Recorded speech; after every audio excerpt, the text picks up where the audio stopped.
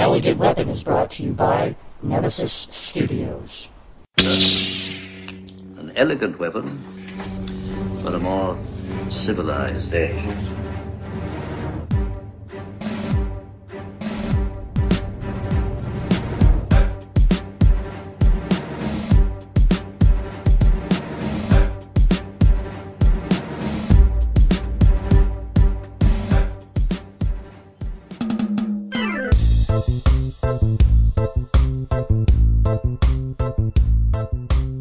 Ladies and gentlemen, welcome to An Elegant Weapon, episode 219. My name is J.M. Clark, J the Jedi Ross, Jedi J. Welcome back, as always, to the L5J studios right here in beautiful Clarkson, Mississauga, Ontario, Canada. As always, it's wonderful to be back here with you all. This week, on An Elegant Weapon, an old friend returns. She returns from the cosmos. That's right, the writer of Pieces of Madness. And Nora, ladies and gentlemen, Miss Casey Pierce.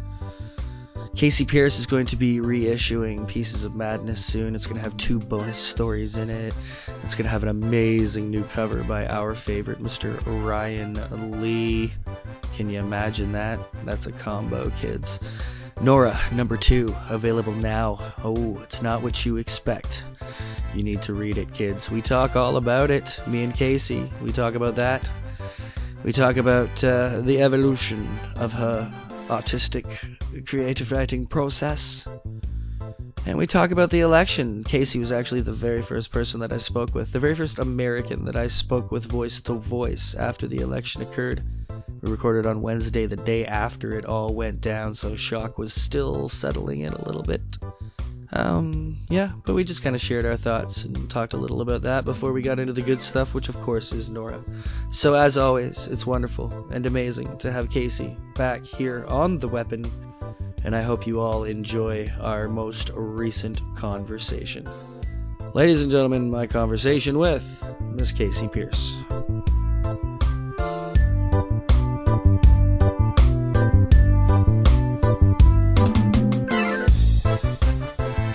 Yeah, you have the distinction of being the very first American I'm actually talking to since the election occurred. Oh wow, I don't know if I'm scared or privileged or both. Well, I've been texting with people, you know, I've been chatting online with people all day, but it's weird. It's been a really weird day. I mean, I can't speak for the state of how things are down south there, but Canada here, everybody's just been in kind of a state of shock all day, you know? Yeah.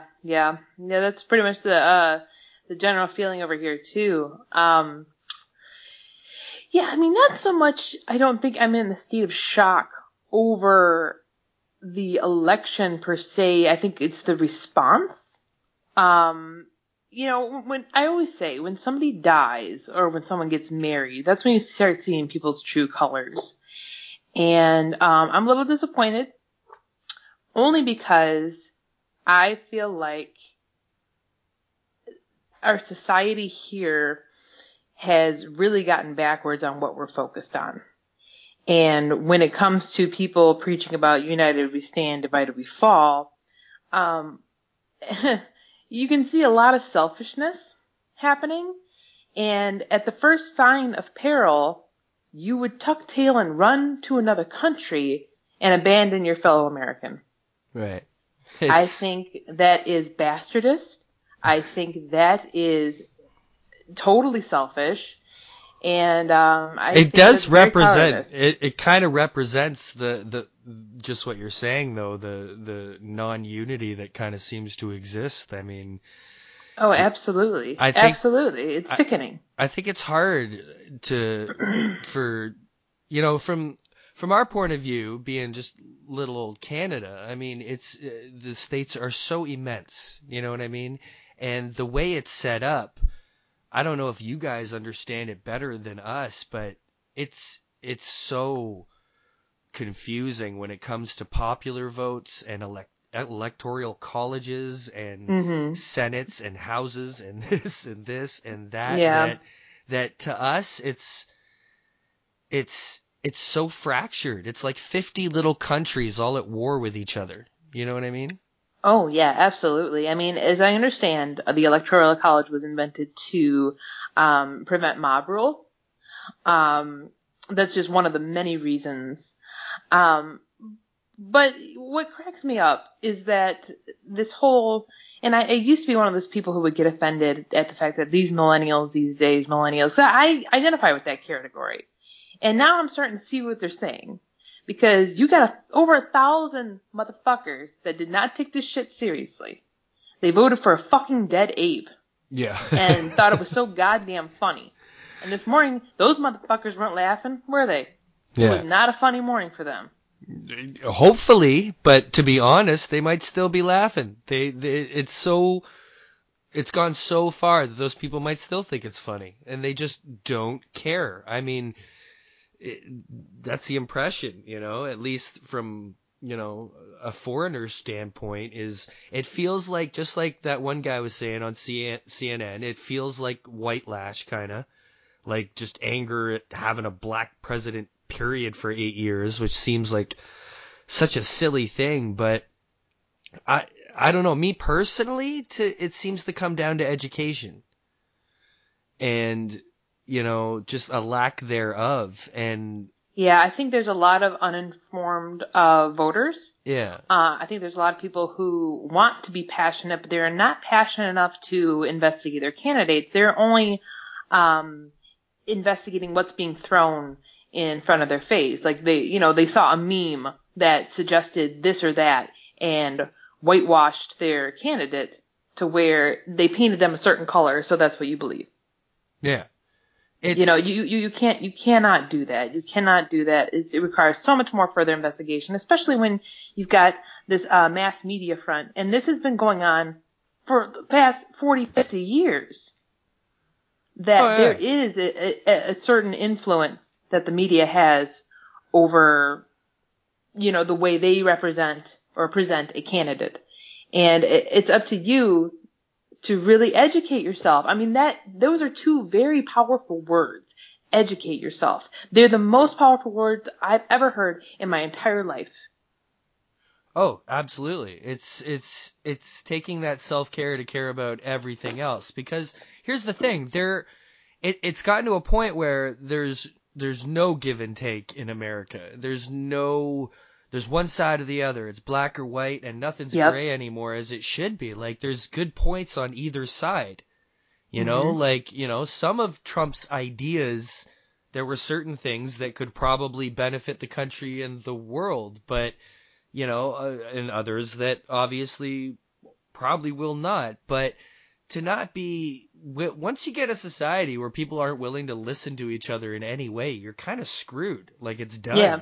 Like, you get nowhere. There's no progress at all. Yeah, in fact, it's regress at this point. Like, the things I'm most scared for coming out of this is for the LGBT community and, immigrants. Like, those are the two things mainly. Like, some things might be good. Like, I understand, wanting to look inward as far as production. Like, it's good to be self-sustaining. Trade isn't always the best thing, like a giant, unless you want to go to the point where you're going to actually have a global government, like a world government. It's very difficult to have this giant, connection between everybody if it's just everybody for themselves. You know what I mean? Mm-hmm. So, right. You're kind of screwed at that point. So I'm scared for those people. But also, here's the thing about Trump is that, he has been back and forth. He's been on both sides. He kind of wanted to destroy both parties and, restart this whole system. Good on him for that, whatever. But it's hard to even explain. You know what I mean? It's a lot of people being tired of the status quo. So they wanted to elect someone who is not a politician. Yeah, that's a lot of that. And you know what? And whether you're, no matter who you voted for, it all comes down to, I think the Democratic Party at this point is their own worst enemy. Oh, you don't send your grandma to fight ISIS. Right. Yeah. You just don't. And you cannot pick the ancient white lady that's, writing off of her husband's name. That was so weak. Bernie Sanders would have came in and he would have kicked ass. Oh yeah, he would have took He the would whole have thing kicked over. ass, but people Yeah. saw the name Clinton and they ran with it. Yeah, it's not the same thing. It is not the 90s anymore. It's not. No. It is absolutely not.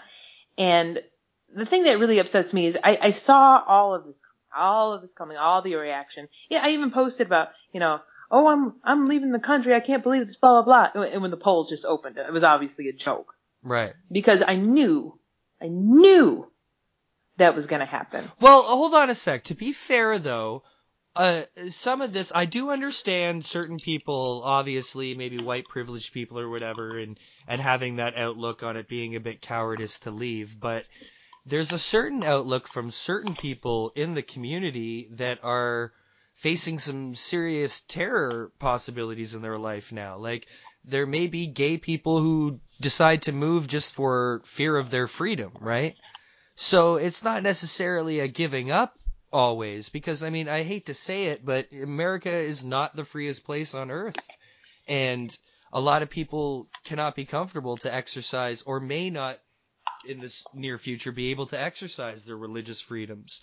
And that's a scary thing.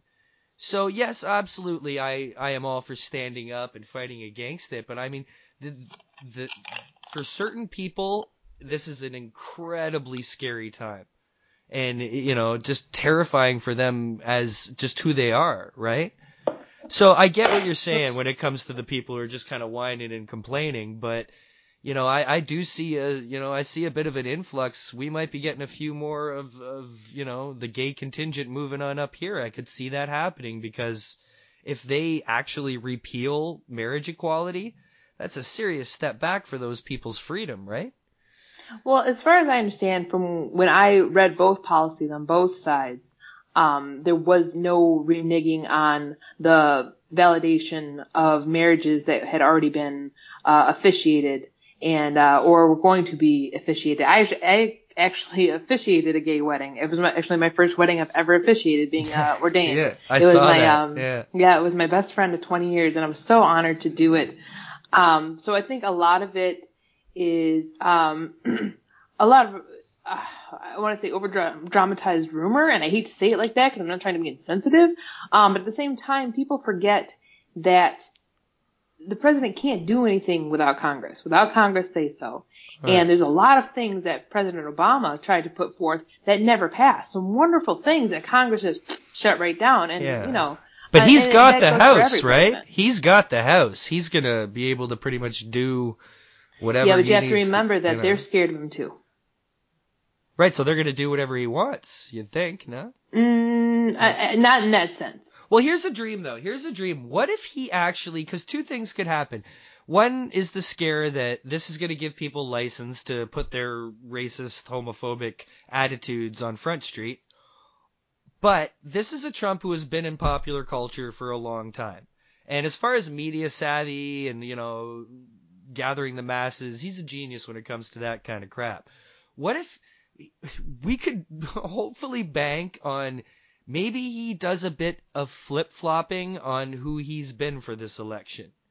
And maybe he actually can teach his own, Well, every candidate does. Yeah, so maybe... They always do. It's proven time after time after time. That could be a good thing then, because he may actually convince his own followers that, certain things are okay, like gay marriage. I hope so. Whatever, I really hope so, because this is the next 4 years, guys. Yeah. This is the next 4 years, and we survived 8 years straight of President Bush. I believe in this country. Yeah, I really do. Yeah, I mean, it's even if it implodes, something will happen. You know what I mean? So I just hope we don't fall into the hole because it's right next to us. You know what I mean? Right. I just, the soapboxing today was just exhausting. Oh, it was exhausting. And it was full of idiocy on both sides. And I just, I had to tune out for a while and just kind of laugh because everyone is selfish. I just cannot get over it. Well, it's also social media, though, right? Like the fact that we live in this world is so different. And it's mind-boggling to me. And again, back to the millennial thing, is that, all of these, trust fund college students that, who are so enamored with this new political correctness, focusing on the wrong issues, sitting on their couch, watching Netflix every fucking night, not getting involved in politics or their local governments or things that they say that they're passionate about, but they're really not. It's just vogue to say so. Oh, yeah, yeah. And then now they're like, well, we're going to go protest now. And now? Now you're going to do it? Yeah. You didn't stand for a goddamn thing before, but now you're going to go stand outside Trump Towers? Oh, good fucking job. Yeah. Good fucking job. You look like a fucking idiot. You really do. Now this is kind of a weird analogy, but this is near and dear to my heart. My father was a war veteran. He was in Vietnam. Right. And I happen to work on some clients because I take VA insurance for massage therapy, my day job. Right. And a lot of them are VA, and these men were exposed to like Agent Orange, and they can't get health benefits, and no one was cheering for them when they came home then. No one's cheering for them now. But you know what? I'll be damned if one day we get a gender-neutral bathroom. Who the fuck is fighting for these people? For your fellow American? Nobody. Right. Well, Nobody. Kids do not have a goddamn lick of education. So fucking ever. It's always about you. Yeah. Me and mine. That is not unity. That is not. No, not and at America all. has nobody to blame but them fucking selves. But there's so much. There's just so much. There's so And many that's just- issues, that's and just so one- many that's- ideas. Exactly. Right. Like there's so many, like hundreds and hundreds of issues upon issues facing the country that it's a hard time. But we're trying to stay positive up here for you guys. We're in shock, but Oh, we appreciate that. We appreciate know. that. I mean, every country, the entire world deserves, our thoughts, love, prayers, and we should all, it's all about just, what? This is the card we've been dealt, and we have to band together and make the most of it. And look what happened after 9/11, how close we were. yeah. How come we totally. can't be that close now? That was a Yeah. tragedy in people's books. Yeah. It was a mark in history. And if you are unsatisfied as a voter and you found this to be a tragedy, then bond with people. Don't say, I'm going to run to another country. Fuck you guys. I think that's terrible. I still think that's just blasphemous. Right. I And totally it get makes that. me Yeah, want the to people say, saying get the that, fuck out yeah. of here. Yeah. Get the fuck out of here because you were never proud to be a part of this country anyway. Right. For those people, I absolutely agree with you. But for those facing tyranny, we will welcome you and give you a pillow. So. Right. And you know what? I will continue to fight the good fight for those people. I have the utmost positivity that this will all work out. And you know what? You got fighters on your side. You are not alone. You are not alone. The whole United States is behind you. And sometimes you need to let something fall apart to build it back up again. It's just how Absolutely. There's not. We've been Yeah. through so many ups and downs. So many ups and downs. And we're still here. We're still rocking. And I love America. I love Canada. Yeah. I love us. I love the human race. And I can't stand it when people confuse society with the human race. Take, for instance, the film The Martian, one of my new favorite films. Did you see it? Yeah, The Martian. I think it was phenomenal, and it left me with a feel-good feeling. And I looked at, my boyfriend, and I said, this is one of those films that reminds us that human beings are capable of remarkable things. Everybody wants to dog the human race. Oh, that's why they should just drop the bomb. The human race is fucked, blah, blah. I go, no, that's society. Yeah. You can change that. Human beings are remarkable. That's a very good point. It's very, very important to make that distinction. You're absolutely right. That's why I think certain older cultures, that's why it's different in Europe.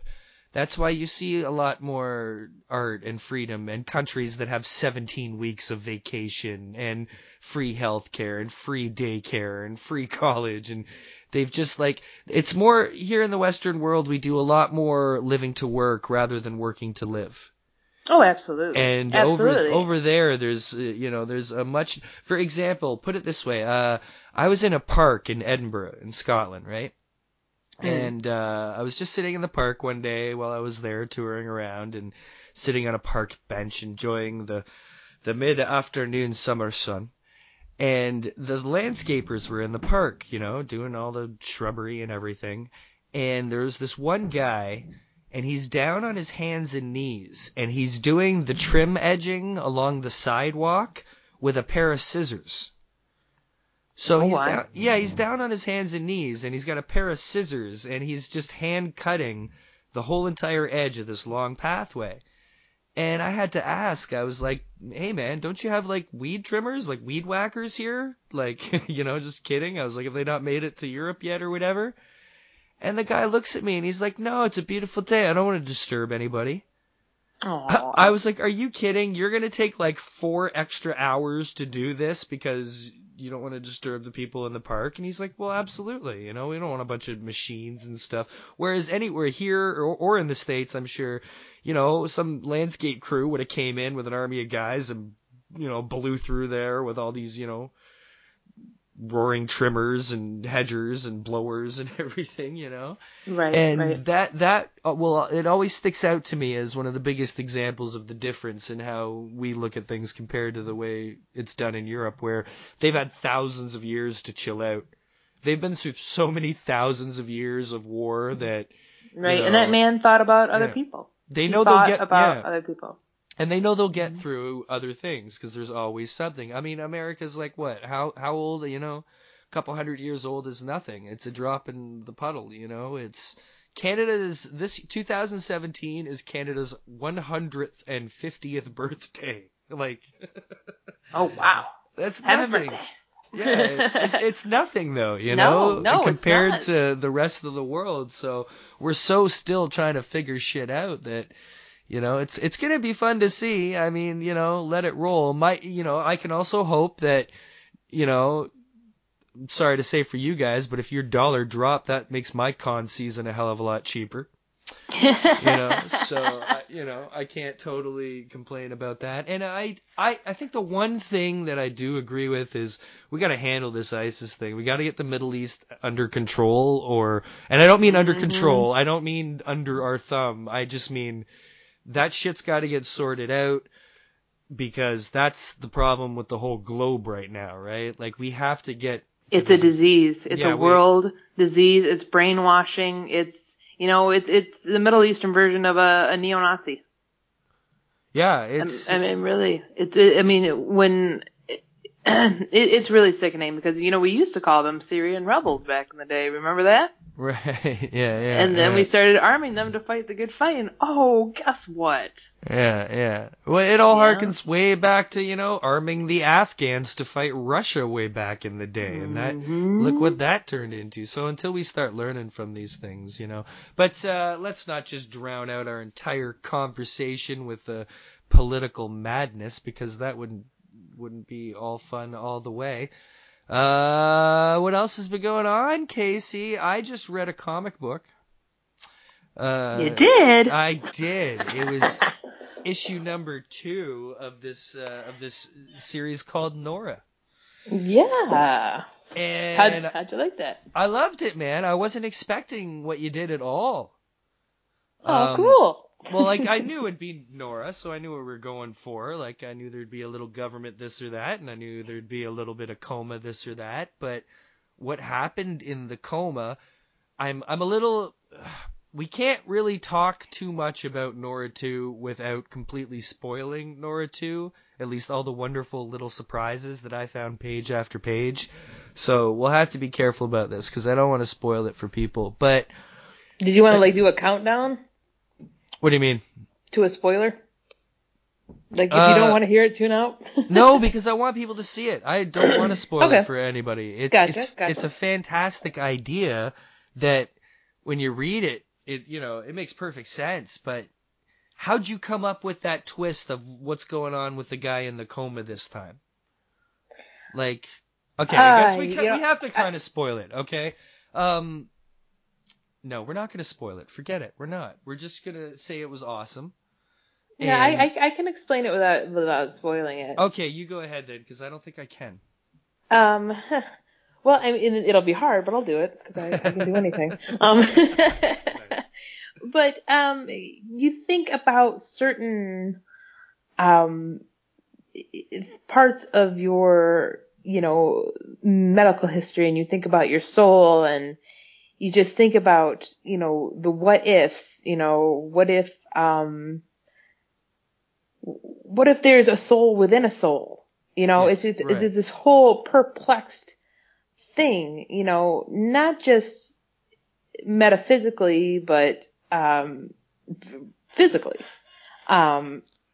So it's a lot of God, this is really hard. It is This hard, is a isn't it? challenge, yeah, without spoiling it. Well, no, what you said there though was very, very true. A soul within a soul. That kind of says it all. It's What if there were two? What Yeah. if there were two souls? Well, it was a very sweet story.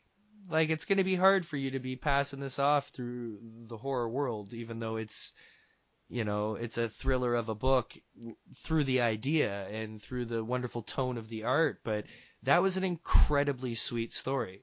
Thanks. Well, no, page after page, especially at the end. I was not the end where it gets into your cool groovy stuff that will be, I'm sure, the continuing arc through all the books.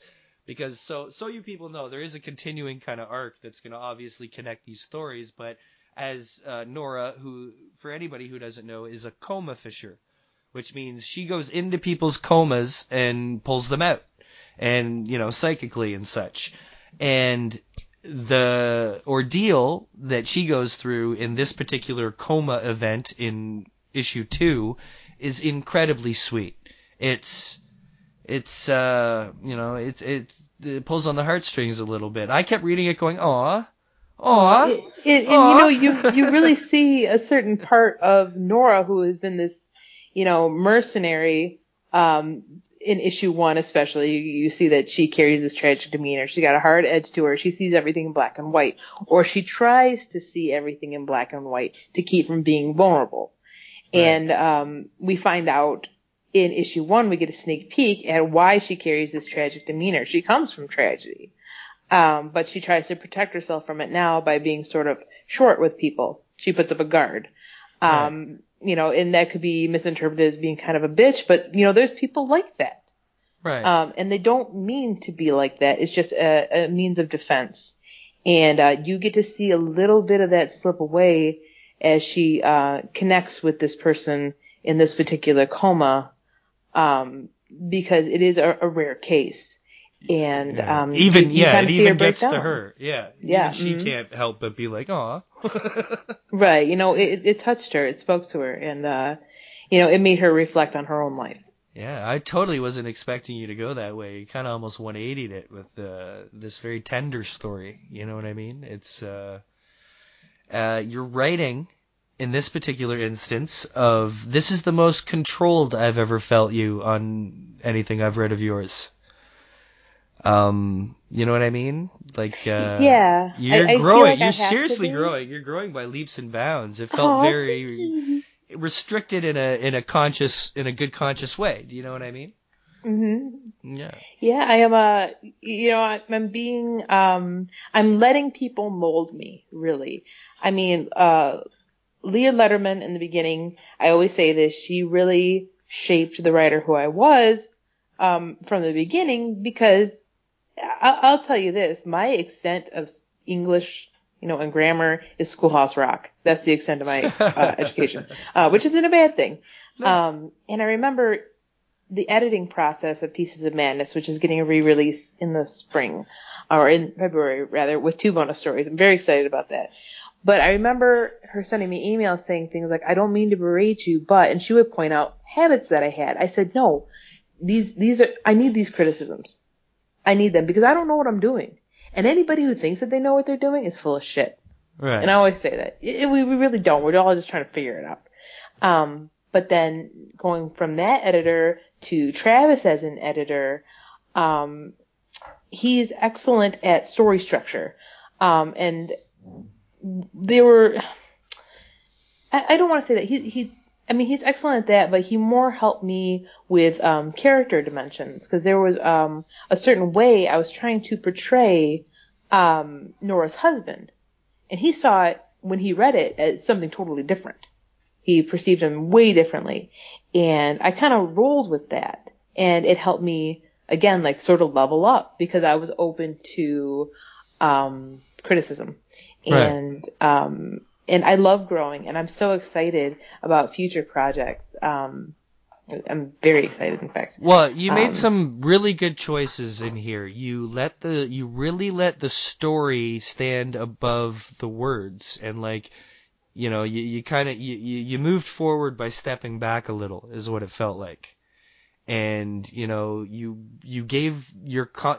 showed your confidence in the story itself. You didn't feel compelled to have to write it all out and explain a whole bunch of shit to people. You know what I mean? It was very simple. It was just what it needed to be. No more, no less. And you know, it was an obvious grand moment of growth for you, Casey. You know? Thank you, Jason. Yeah, I loved that it. means a lot to me. It you really were thinking does. you were thinking like a comic creator. You weren't just thinking like a writer or just, you know, thinking of the art separate. It feels like you wrote this and looked at this as a comic book and you considered all the angles. And, you know, I'm sure you had help. I know that there's Travis and Sean and the whole team, you know, comes together to create this, but that's what it feels like. It feels like you approach this, you know, more familiar and comfortable with the medium than you ever have before. So, you know, Thank you. I loved it for that. I really appreciated it for that. And it's great. It's such a good story. I want you all to read it. And see it. Thank you. I can tell you that issue 4, because I wrote all 4 issues, you know, and handed them all in, and you know they've been written for like a year. Right. And I'm just starting on issue 1 of volume 2, which would be like Nora 5. But you know, issue 4, I remember Travis saying, and I'm not giving away any spoilers. He gave me his response because it was a really, really heavy issue. I was scared about it. And he said, you know, Casey, I really thought that we were going to have one of those talks. One of those talks about themes being too strong, you know, going a little too far, blah, blah, blah. He goes, but you brought it back to center and you brought it back to what it really is. It's not really about I mean, it is, but it's not about aliens. It's not about the CIA. It's not even about the comas. This is about a woman that lost her husband. Right. And he said, I'm tearing up right now. But he said it was brilliant. Well, it is. Yeah. And I broke down. I really did, because that meant the world coming from Travis. Well, see okay, right now you're putting on display the emotion that you have come to control. Do you know what I mean? And it's evident that that's happening with you because you're cosmic. You know what I mean? You're an all around human being, and you know you're emotional. You're out there. You're all that wonderful, wonderful stuff. And you know it's not easy sometimes to rein that in. I know. I was an actor. I know what it's like to be the ham of the room. You know what I mean? And I'm sure it's difficult that when you're writing the comic, to not be performing it in your head. Oh, right. Do you know what I mean? You totally get me, man. You yeah, totally get no, me. Because... I've been reading you for a bit now, and that's where I see you going. You're turning it, you're really getting more into letting the story be, and as you're writing it, you know, I can just tell from the dialogue, because if I read the dialogue in your voice, like I'll read it to myself, and I'll hear it being said in your voice, and I can feel it toning down. I can feel it getting more real. Like your dialogue's getting more real and more, you know, just natural.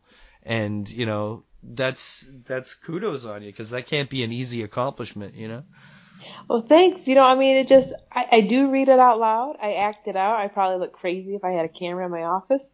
I used to read it to my dogs. You know, right. Sure, yeah. They were my audience, yeah. And but I wanted it to be as genuine as possible, because a lot of people have asked, like, is Nora you?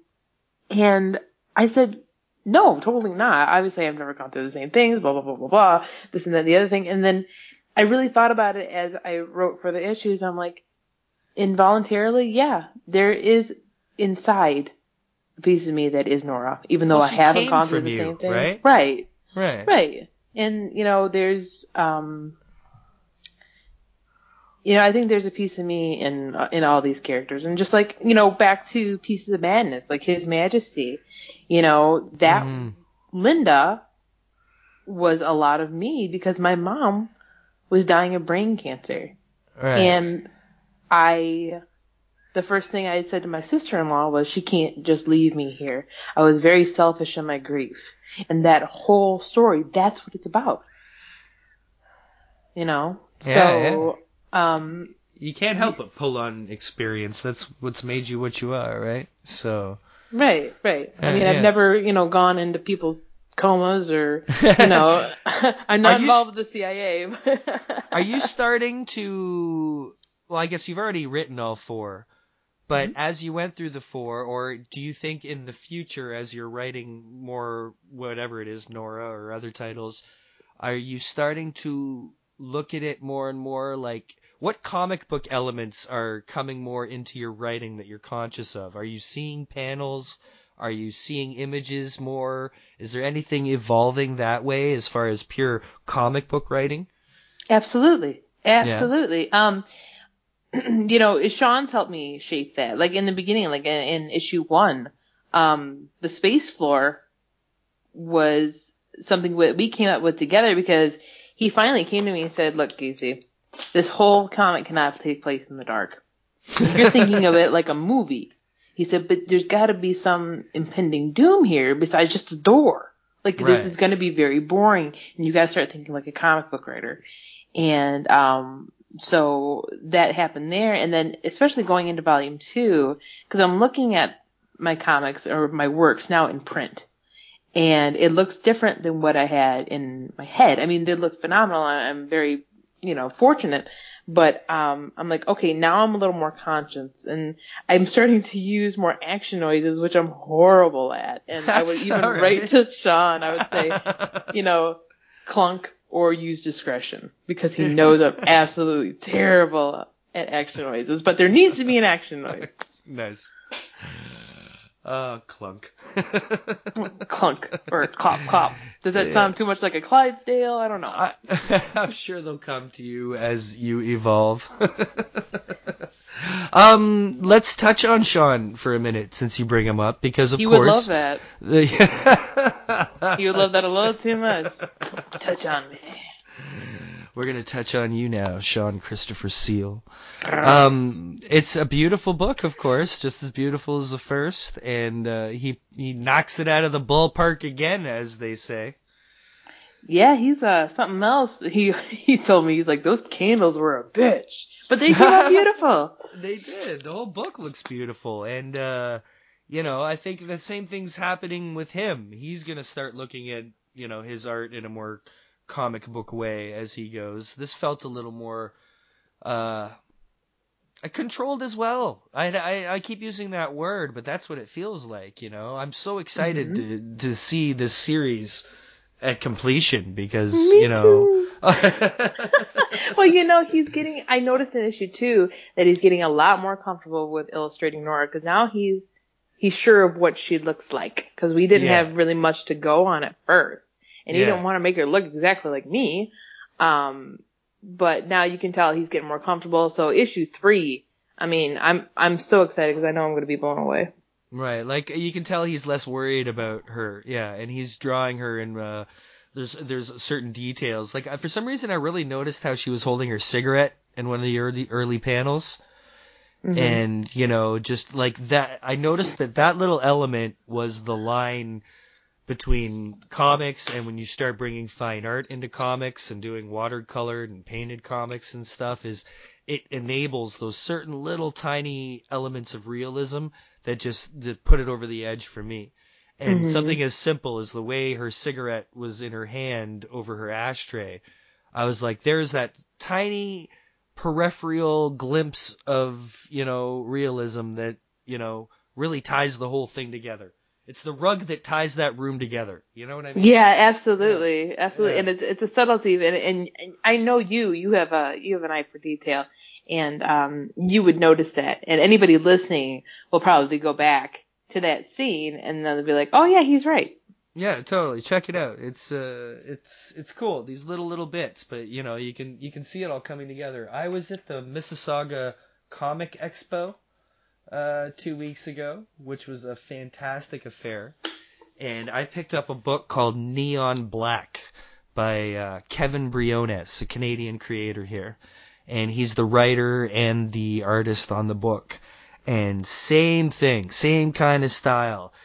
Just this beautiful riding the edge of realism and comic book art through painting and watercolor.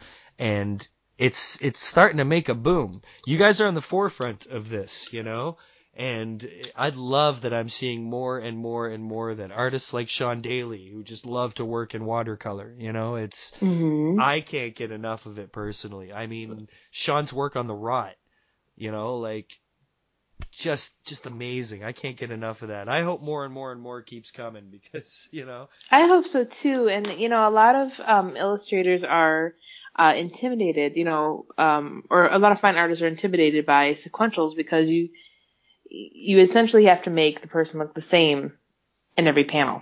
And that's the challenge. And that's a huge challenge. And sequential artists, normally start out as sequential artists, but those that rise to the challenge and conquer it, I mean, it's worth the effort because it's absolutely stunning. Mm-hmm. It adds so much drama too, especially if you're doing a horror or sci-fi, something a little stronger. It's heavy. It's heavy, man, and I love it.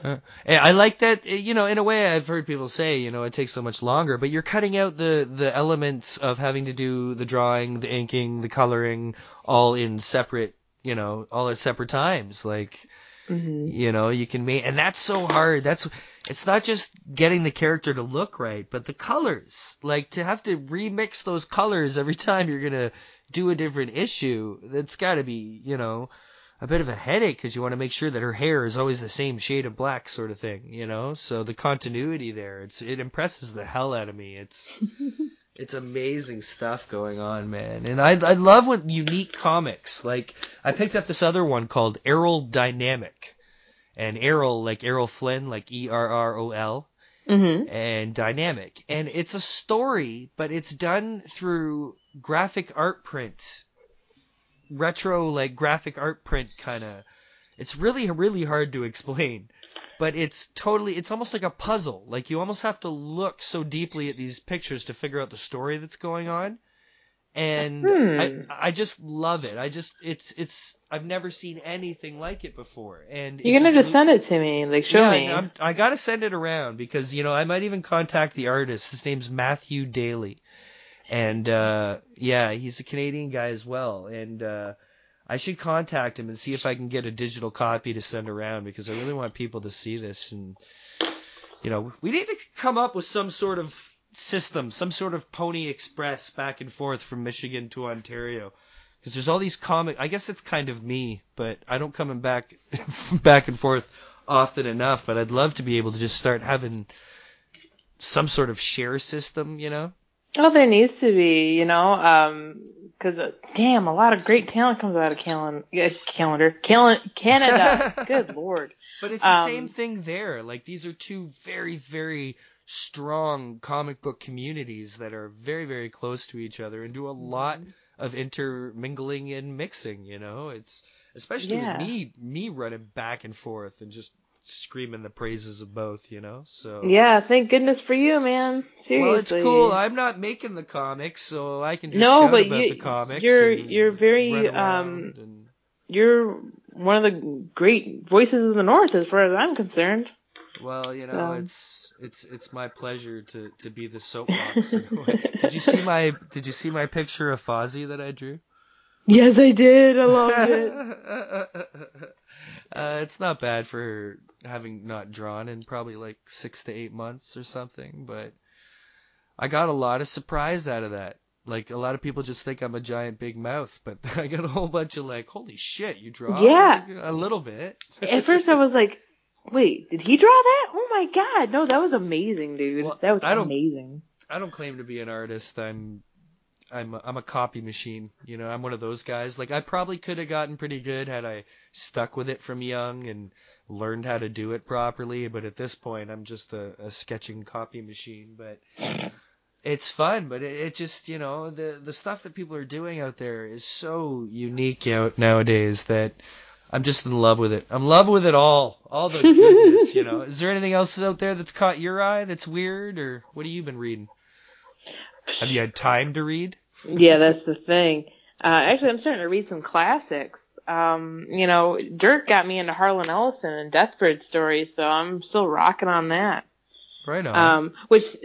Speaking of, when you read something in someone's voice, I watched Dreams with Sharp Teeth before I read any Harlan. And I should have read Harlan first, because now I read everything in his voice.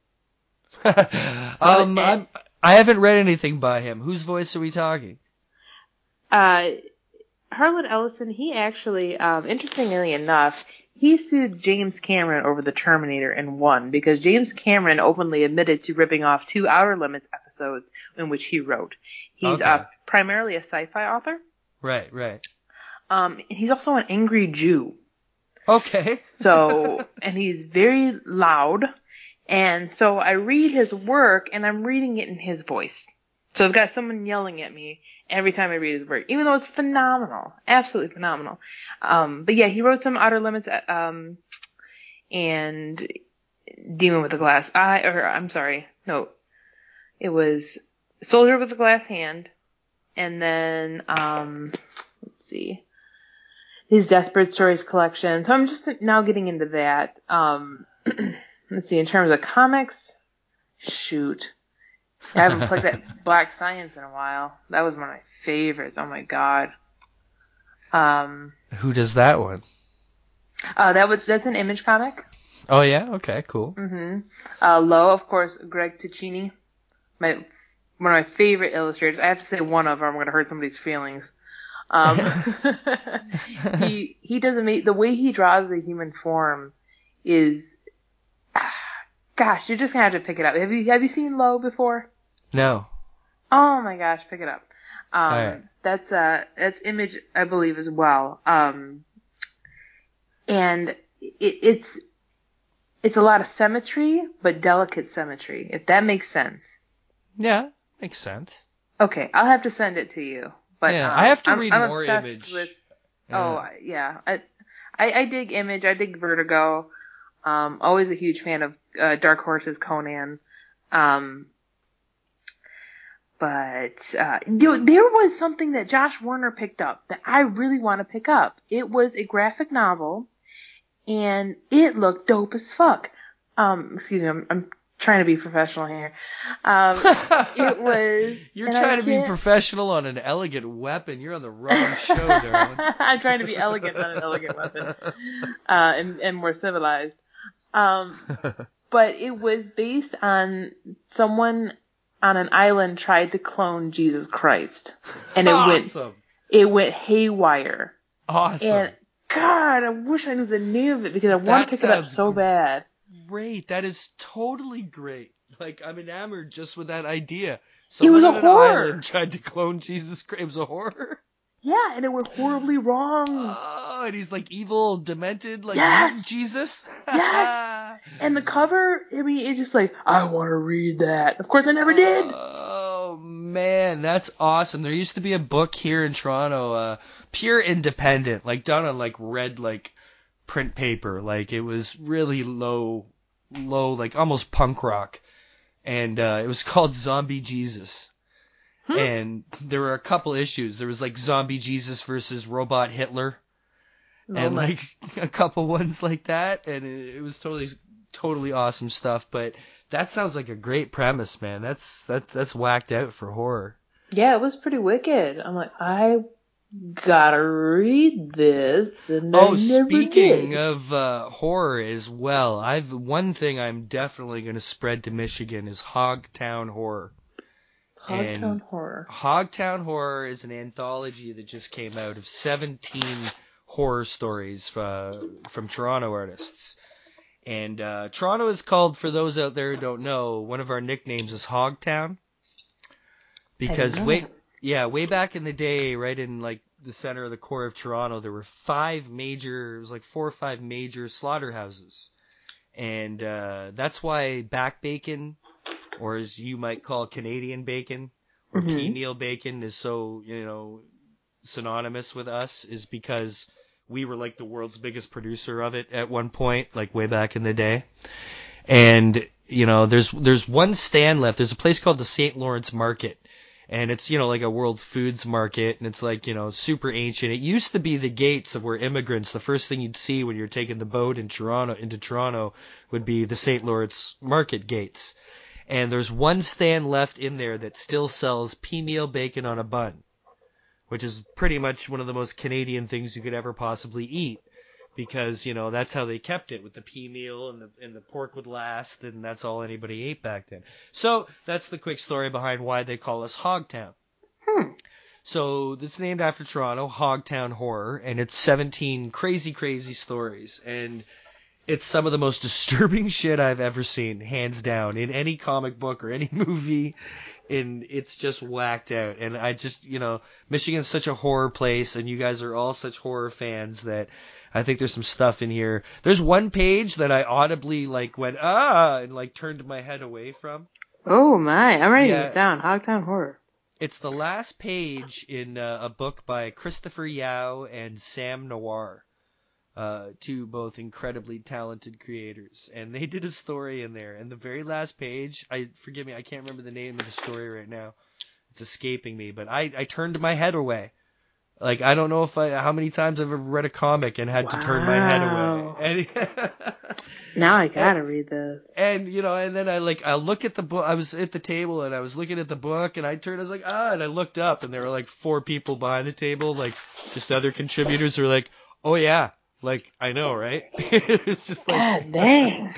The editor I was talking to him about it, and Mark Fu, and he's like, yeah, I wasn't even sure I was going to let this go at first, but I did, and it's going well, so, all you horror freaks down there should enjoy it for sure, I'll bring a whole bunch of stuff. I mean, the latest I'm going to be there is May, of course, for Motor City, as long as everything goes well and I'm still allowed in the country and no walls get built by anybody. I should be there in May for Motor City. And I'll bring a Canadian care package down for you. You can zip line. You can zip line over the wall. I totally could. I'll just go from treetop to treetop, just Tarzan and Crouching Tiger my way to where I need to get to go. That visual.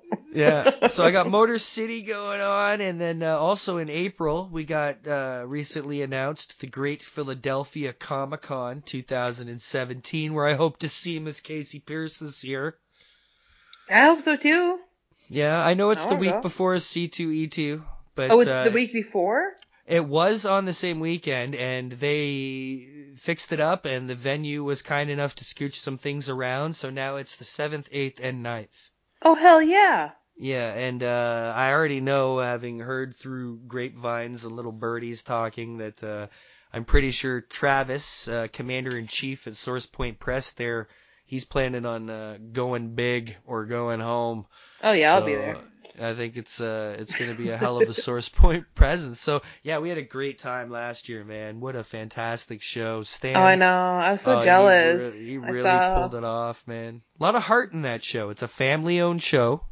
Mm-hmm. It's a guy and his wife and their brand new little daughter. They just had a baby. Yeah. Carla and Chris. And so that's super fantastic. But, yeah, Stan the Man Kanopka, also now one of your Source Point brethren, which is very exciting. Have you seen he is. Have you seen anything from The Rejected?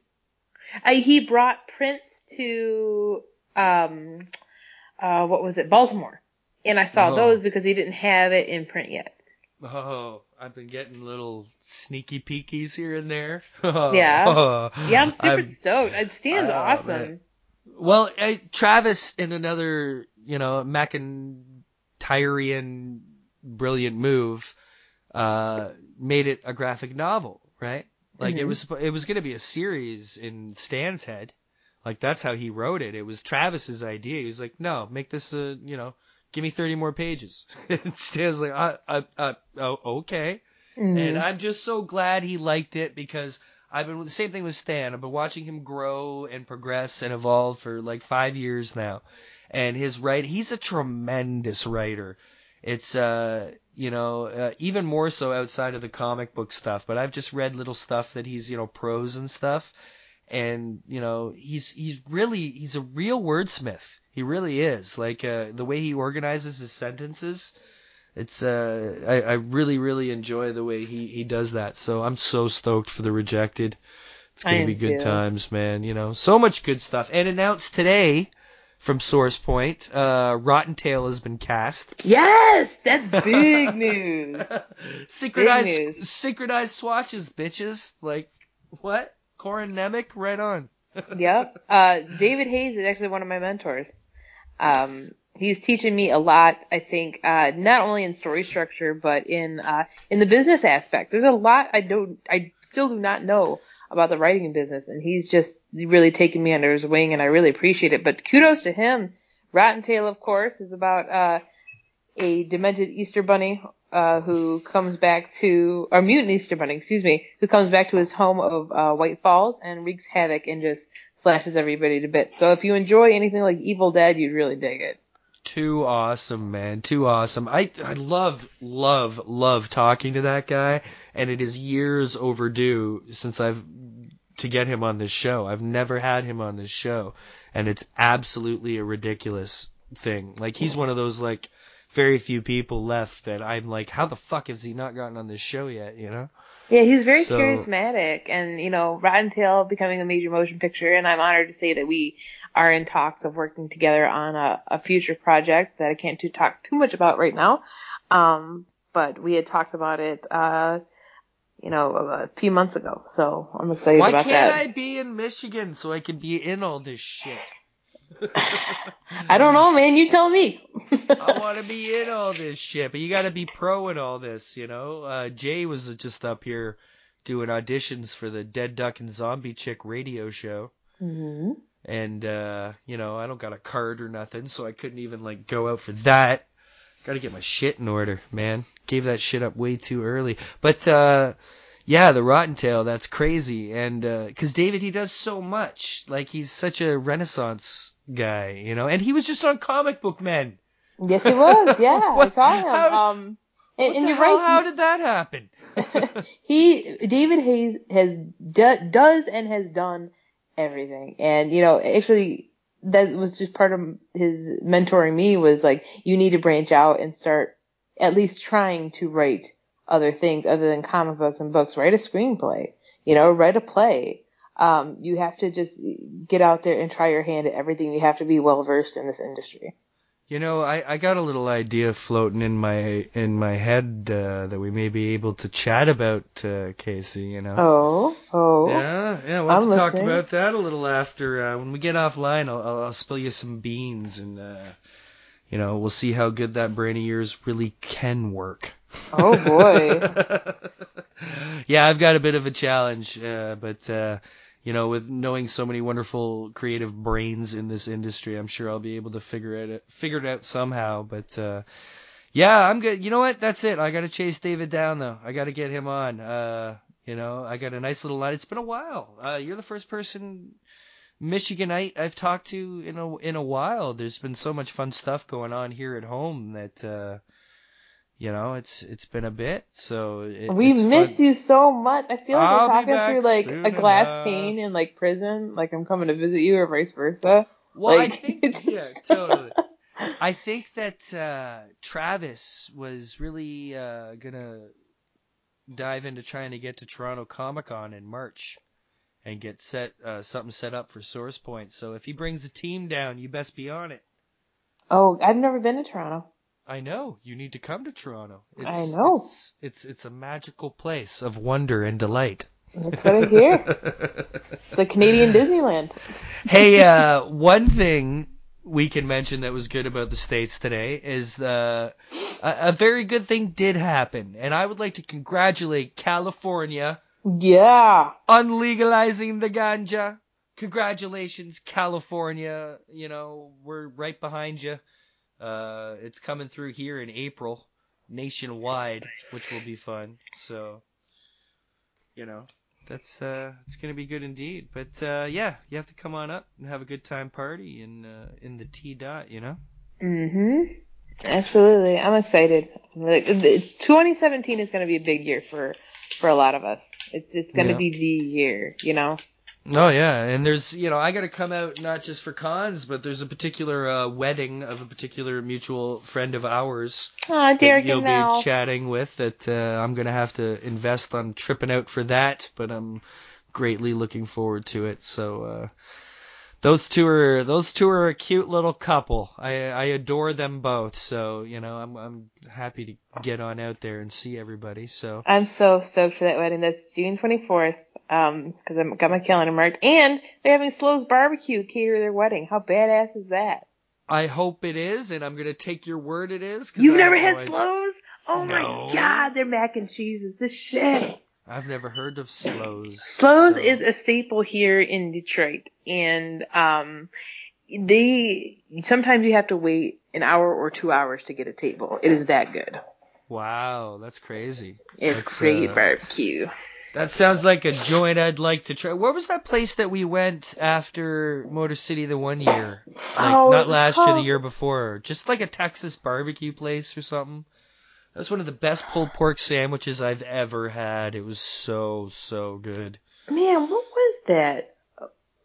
What year was it? It was the Remind me? year before last. And, or it wasn't just last, right? No, I think it was the year before last, yeah.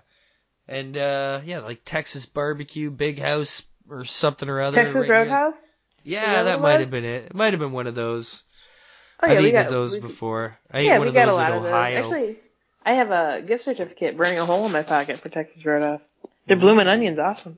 Yeah, I had that in Ohio. Speaking of Ohio, this coming Monday we'll be conversing with the man in black himself, Mr. Dirk Manning.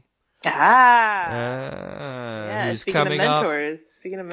off the heels of another gangbuster Kickstarter ass kicking. Oh, he's something else, man.